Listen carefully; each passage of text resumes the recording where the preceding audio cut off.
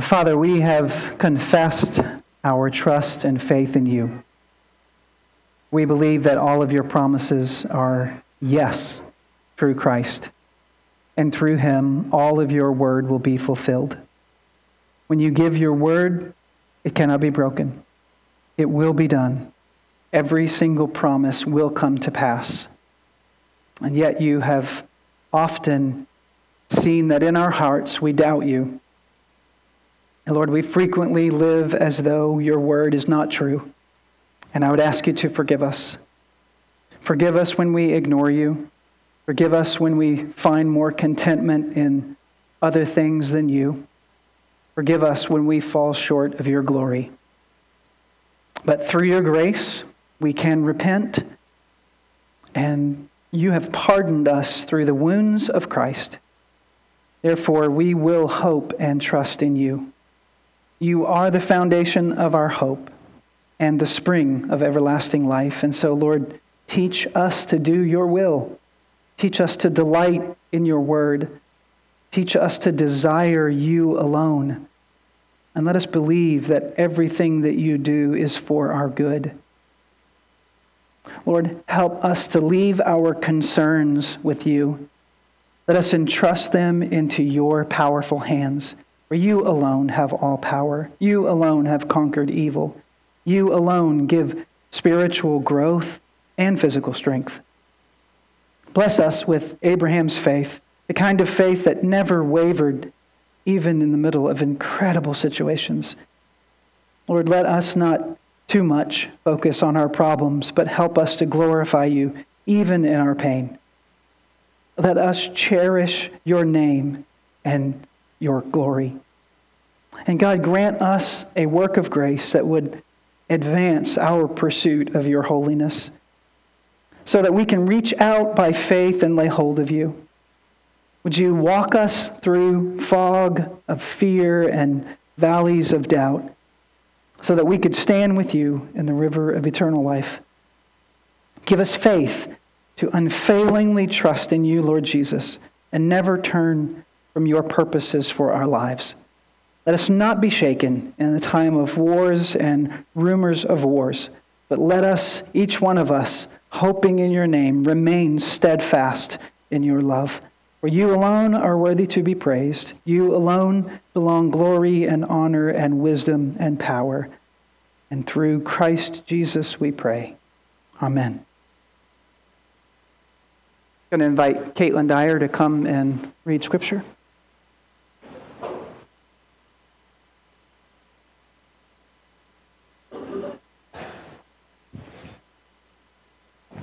This morning's scripture passage is from Matthew 9:18 through 26. While he was saying these things to them, behold, a ruler came in and knelt before him, saying, "My daughter has just died, but come and lay your hand on her, and she will live." And Jesus rose and followed him with his disciples. And behold, a woman who had suffered from a discharge of blood for 12 years came up behind him and touched the fringe of his garment.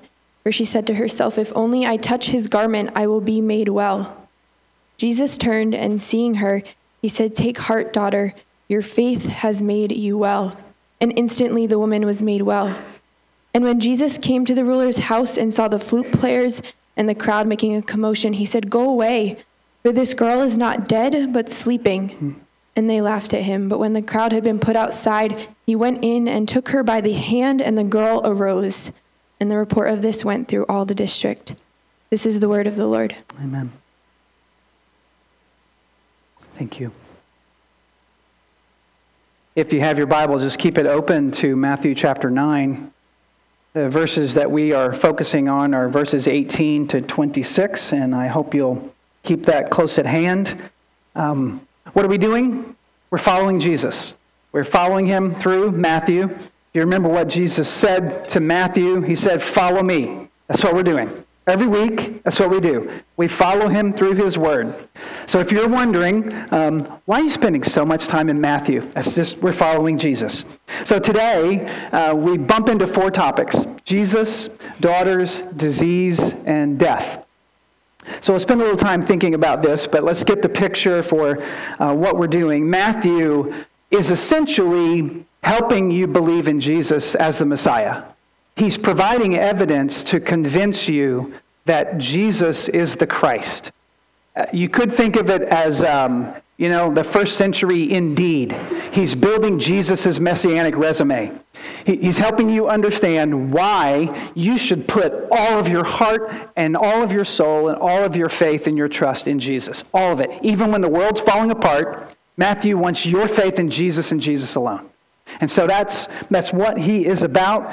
We've seen him pointing us to the authority of Jesus because that's where Matthew's primary purpose has been focusing. It's on his absolute, unquestionable authority over everything. So he's giving us examples of his authority. If you've been here with us, you've heard it several times, but we've seen it over disease, over distance, over demons, over storms, over sin, over unclean spirits, even a whole herd of them. Religious rituals, we saw last week as Jesus talks about fasting and answered the question of John the Baptist's disciples. And today, we will see his authority over chronic disease and even death. Chronic disease and even death. So there are three scenes, kind of what we're going to see today. He'll take us through 12 years. He'll take us through three scenes, three interruptions, 2 daughters, and 1 Messiah. Is kind of where Matthew takes us today. If you like numbers, then maybe that'll be helpful. First scene happens around the supper table in Matthew's house with a bunch of sinners and weird wacko people. The second scene happens out on a crowded street. Third scene happens in a house with a bunch of people in the living room, and then kind of migrates into the privacy of a bedroom where we will see a little 12-year-old girl who has died. So first scene, let's go back. Matthew's house. We pick this up and see the first interruption. So look with me in your copy of Scripture. Jesus has been talking to the disciples of John who asked him a question. Why do your disciples not fast? And we're fasting and the Pharisees are fasting, and yet you're not. And so Jesus is answering this question when this verse begins. And so verse 18, while he was saying these things, that's what he was saying. He was explaining the difference that his coming makes to fasting. So Jesus has changed an entire religious ritual, a routine. He's changing the meaning. So he's demonstrating his authority over religious routine. And while he's saying these things, here's the first interruption. A ruler rushes in. A ruler came in and knelt before him, saying, "My daughter has just died, but come and lay your hand on her and she will live." And Jesus rose and followed him with his disciples. There's a couple of things that's just quite amazing. I don't tire of discovering wonder in God's word. Psalm 119 contains a prayer of the psalmist who says, "Open my eyes to see wonders in your word." And I pray that. I pray it every time I'm preaching and studying the Bible. I invite you, pray that. Open up my eyes to see wonders in your word. And I want to invite you, let's just pray it right now as we look to God's word.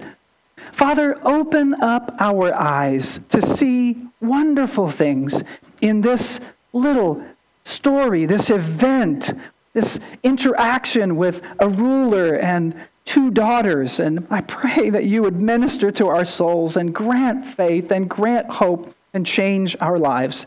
In Christ Jesus' name I pray. Amen. So Matthew's house, a tax collector, they're all sitting at dinner. Jesus is explaining fasting. He's having a theological question. And while he's saying these things, behold, here's Matthew's favorite word. Behold, get your attention. Pay attention to this. Look at this. Something crazy just happened, is what he's saying. 40 times Matthew uses behold in this gospel. Jesus is incredible, is what he's trying to say in so many words. And so, behold, a ruler comes in, and he knelt down before him. And again, what is Matthew doing? I said he's about authority, and now he's showing you there is a ruler, a person of authority, who comes in, and what does he do? He bows in front of Jesus. So here's a person of authority, a ruler who bows in front of Jesus. And if you want to get fuller information on this, especially some of you in life groups who are studying this, Mark 5, verses 21 to 43, Luke 8, verses 40 to 56, give you an expanded version of this. Matthew does not. He zooms in on what he wants to see.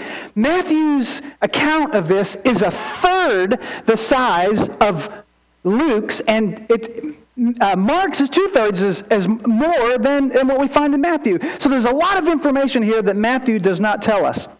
And yet, he wants to focus in on the authority of Jesus, and so he says he is a ruler. Now, Mark and Luke both tell us he was actually a ruler of the synagogue. So he's an official in the synagogue. So he's responsible for the oversight of the synagogue. He's that kind of ruler, and that's what he wants you to see. This guy, this ruler, local regional authority in the synagogue, he's the one who's bowing down in front of Jesus, who's in the middle of a theological conversation around dinner. First interruption. Jesus is talking and eating, and this guy rushes in, but look what he says. Look what the urgency is. Look why he interrupts. My daughter has just died, so come and lay your hand on her, and she will live. He's desperate. Right? This is the first daughter we meet here. My daughter has just died, so come, lay your hand on her. And I wonder, why does he think this? I mean, we've seen him touch a leper. We have seen that already in Matthew's gospel. We've saw Jesus touch Peter's mother-in-law and raise her up. Why on earth does he think Jesus could come and touch his little baby girl and bring her back to life? She's 12 years old. She's not baby girl, but my baby girl's 22, and I still call her baby girl. So he needs a touch. She needs a touch. And so he says, come and touch her. So what do you conclude about this man's faith in Jesus? Now, it's a different kind of faith than the faith of the centurion. If you remember the centurion who, when Jesus came into town into Capernaum, he said to him, Jesus, you don't even have to come to my house. You could just say the word right here, and my paralyzed servant will be raised up. Remember that Jesus said about that man's faith, I haven't seen anything like this in all of Israel. This man believes Jesus can raise the dead, but you got to go and touch him, right? So it's a different kind of faith. Maybe we might say slightly weaker, and yet this is extraordinary. An extraordinary request. And one of the things I ask is, why does he come to Jesus? He's a ruler. He's probably wealthy. He's at least well-to-do. He's fairly well off, and he's got some money. I'm sure any person who of means would be going to any great lengths he possibly could in order to secure health care for his little daughter, and he's trying his best to take care of her. He's a loving father who goes out of his way for his daughter, so he's doing all that he can. But what's the result? She's still dying. She's at the point of death, and now she has just died. And so where did this man get this faith? I suspect he has exhausted every means possible. There's no more doctors who can help. There's the pharmacy is empty. Everything he's tried, it didn't work. None of it has helped his daughter, and he has expended himself, and so he is going to Jesus because there's no place else to go. I think that's probably what happens. He's exhausted all human means, and I heard about Jesus. His name has gone around. The reputation has been circulating throughout the town. And so he goes to Jesus, and the little girl has died. And since I'm married, I just kind of wonder, guys, what do you think your wife would say if your daughter just died and you run out of the house? Where in the world are you going? What is wrong with you? And he's off. But this guy has something in his mind. He is ready to go through anything in order to get to Jesus. So he presses through everybody to fall in front of him. And he says, my little daughter just died. So can you come? You just touch her and she will be raised up. He is confident that Jesus can take care of his problem. He has faith to believe that Jesus can solve his issue and give life to his little girl, which is amazing to me. Absolutely astounding. And what's more amazing is verse 19. Look at verse 19. What does Jesus do? He follows him. He rises and follows him. Now, we've seen some rising and following in this chapter so far.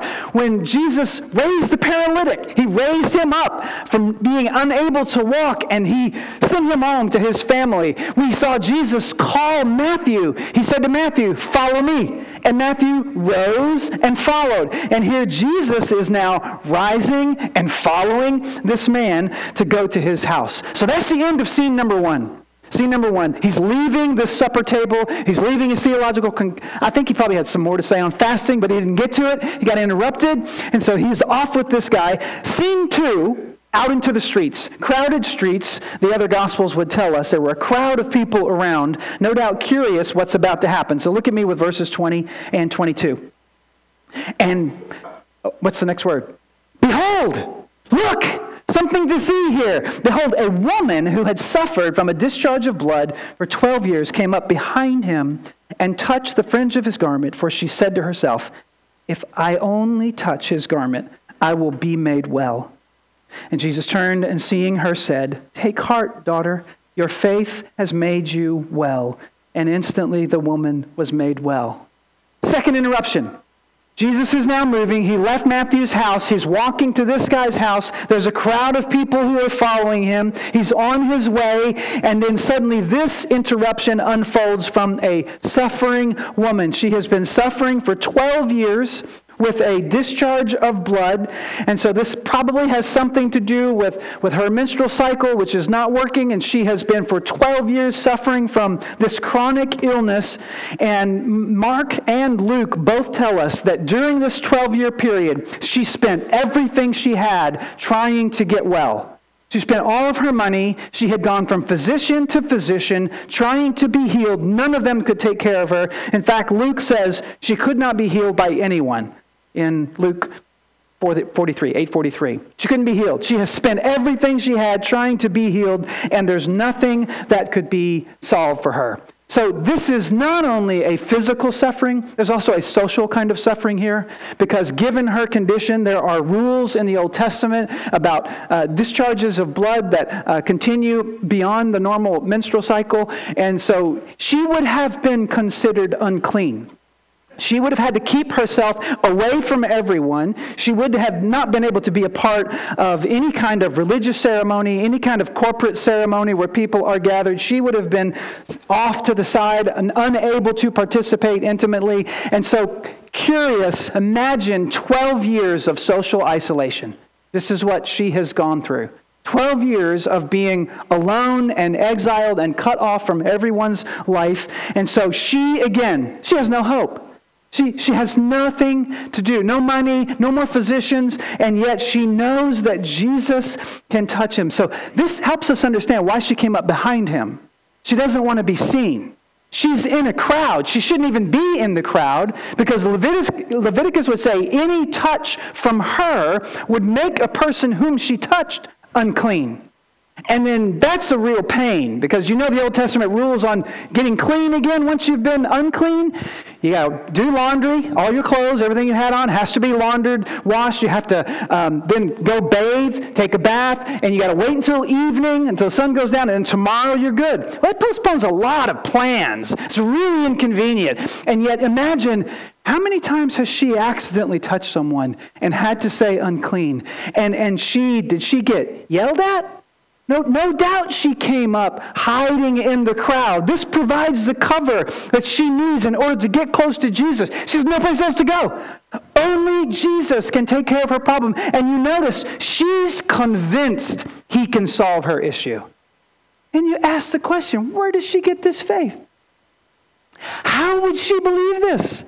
She believes Jesus can solve her issue and heal her. And so she has to get near him. She said, if only I could I don't want to touch him.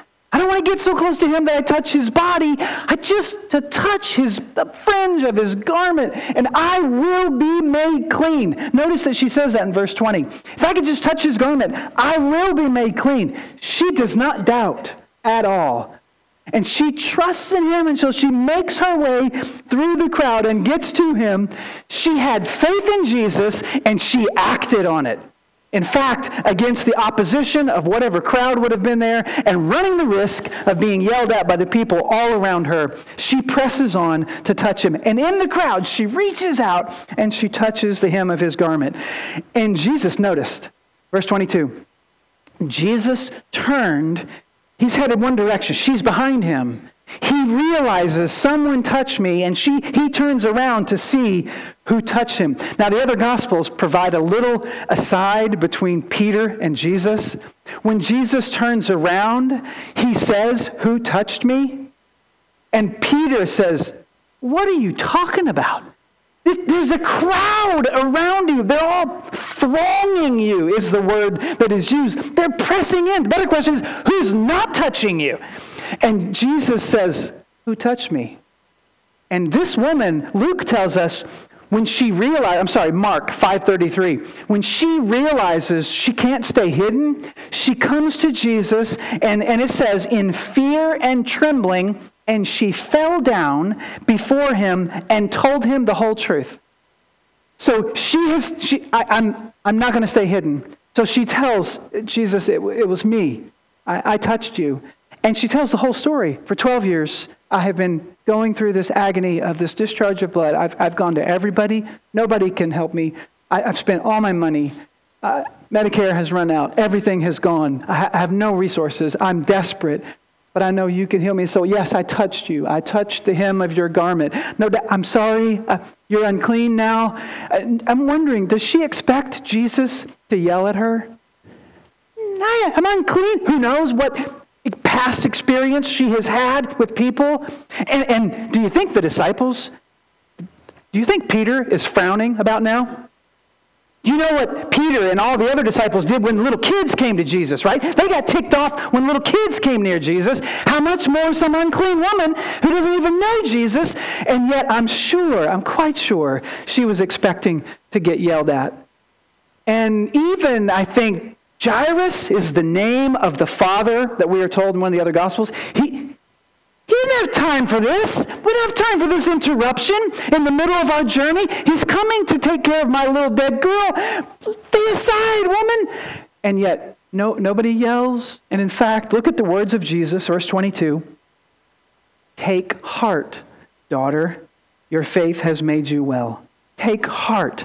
That's exactly the same phrase that Jesus used when he raised the paralytic. Same word, take heart. Be encouraged. He's essentially saying it's okay. And not only is it okay, he speaks very tenderly to her and he says, daughter. Daughter. He said the same thing to the paralytic. He said, your sins are forgiven, my son. Daughter, an intimate, close word. She has been called unclean for 12 years. Get out of the way. Stay far away. And Jesus now says, you're part of my family. You are my daughter. And so don't worry. It is okay. I am not offended. I am not going to yell at you. I'm not angry. You're my daughter. And then next, even better, your faith has made you well.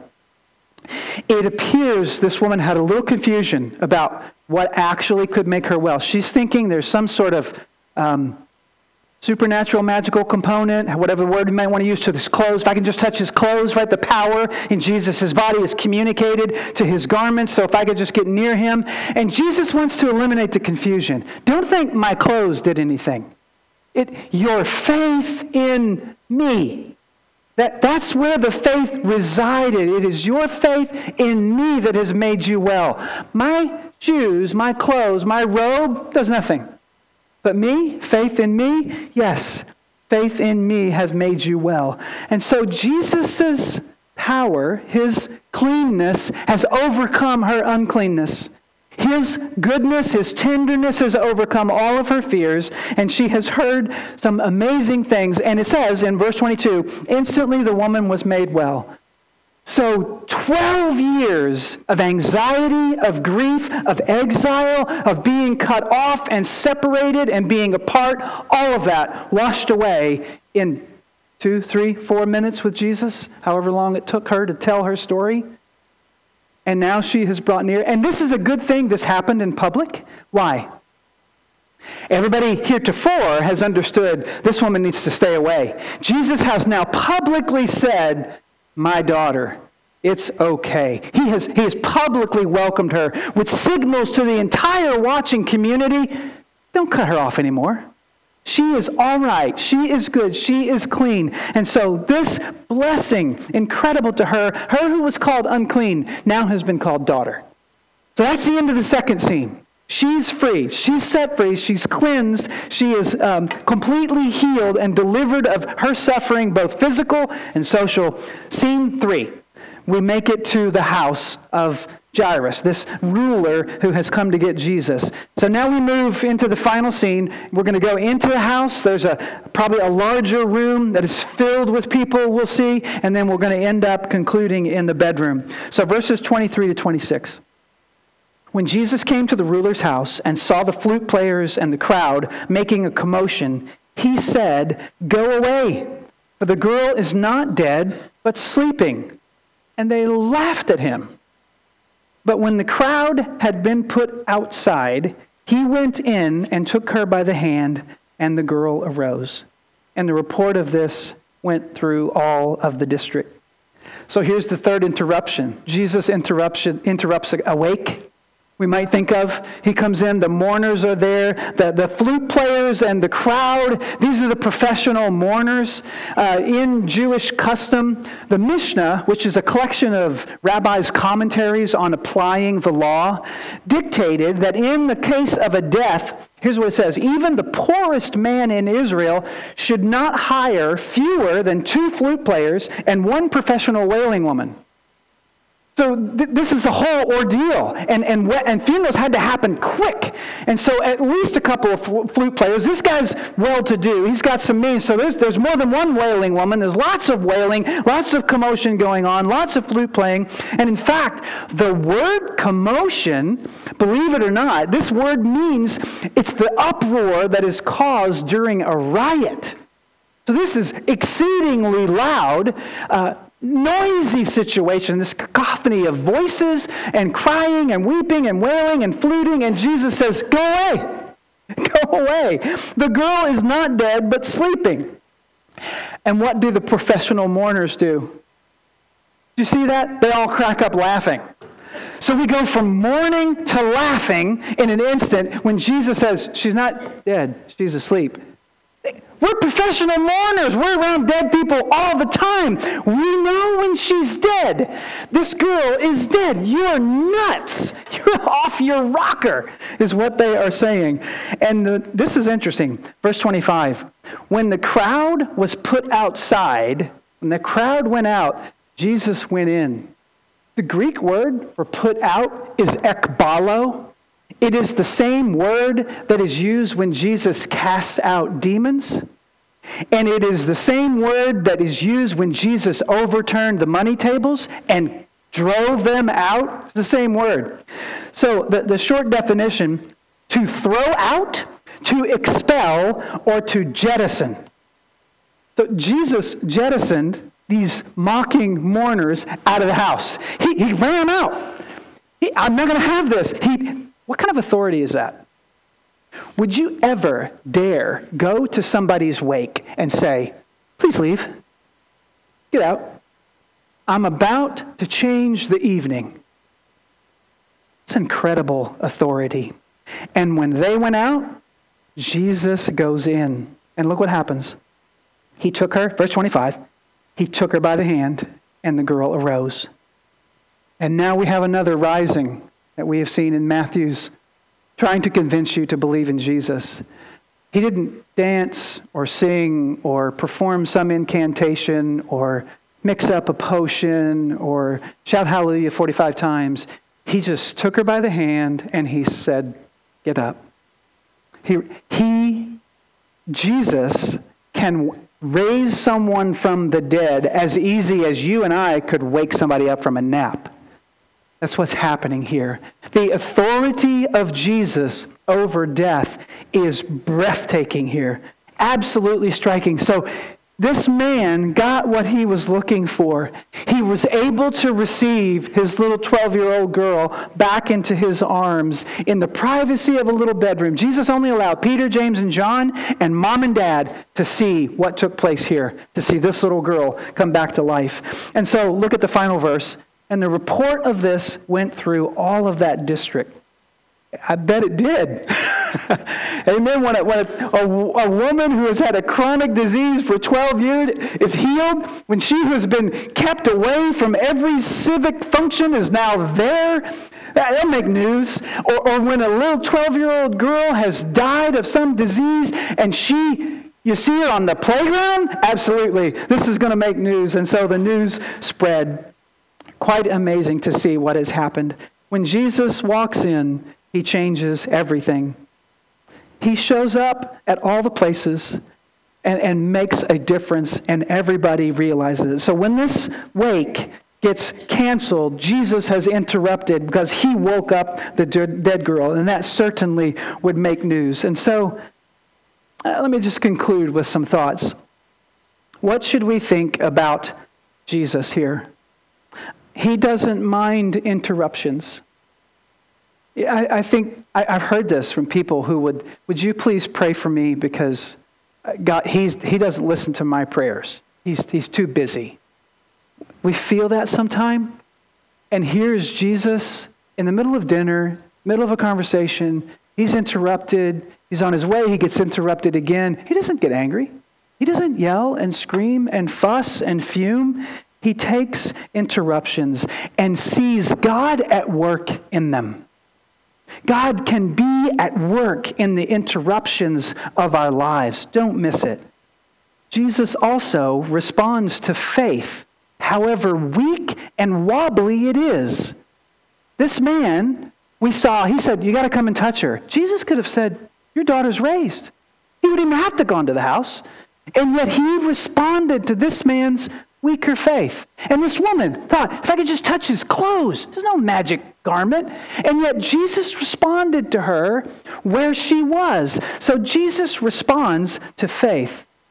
And third, both of these people bow before Jesus. This ruler comes in, he bows before Jesus and makes his requests. And then lastly, we see this woman bowing before Jesus in the crowd. Bow before Jesus. That's why I had you bow today when we prayed. Just to get on our knees and be reminded, he is the Lord of the universe. Fourth, Jesus raises up those whom life has laid low.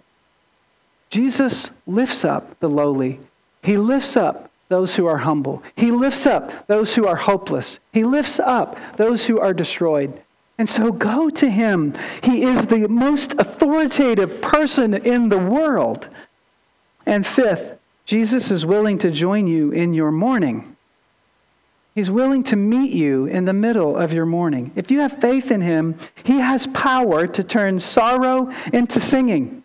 You reach out to him, he reaches out to you. And lastly, Jesus has authority over disease and death. He possesses all authority in heaven and on earth. There is no other authority on the planet. His authority to forgive sin and to overturn death is called for our faith. And do you believe that? Do you have faith in him? Do you trust his authority even when he says, no, I'm not going to heal? This is not the time. Or I'm not going to rescue you at this moment. She went through 12 years of suffering, and yet she had faith in Jesus. Could we do the same? Would our faith remain steadfast through all that we have been through? I invite you, think about this incredible Jesus, because at the touch of his hand, life overcomes death, cleanness overcomes uncleanness, victory overcomes defeat, faith overcomes doubt, despair gives way to hope, darkness gives way to light, slavery gives way to freedom, commotion gives way to calm, mourning gives way to laughter, and joy gives way to sorrow. This is the authority of Jesus, and Can your faith rise up like these two that we see? Rise up to worship him and to raise your hands and to praise him. Even in the middle, if your life is in the middle of a storm, I invite you. Would you be able to worship him in these kind of situations? Let's pray together.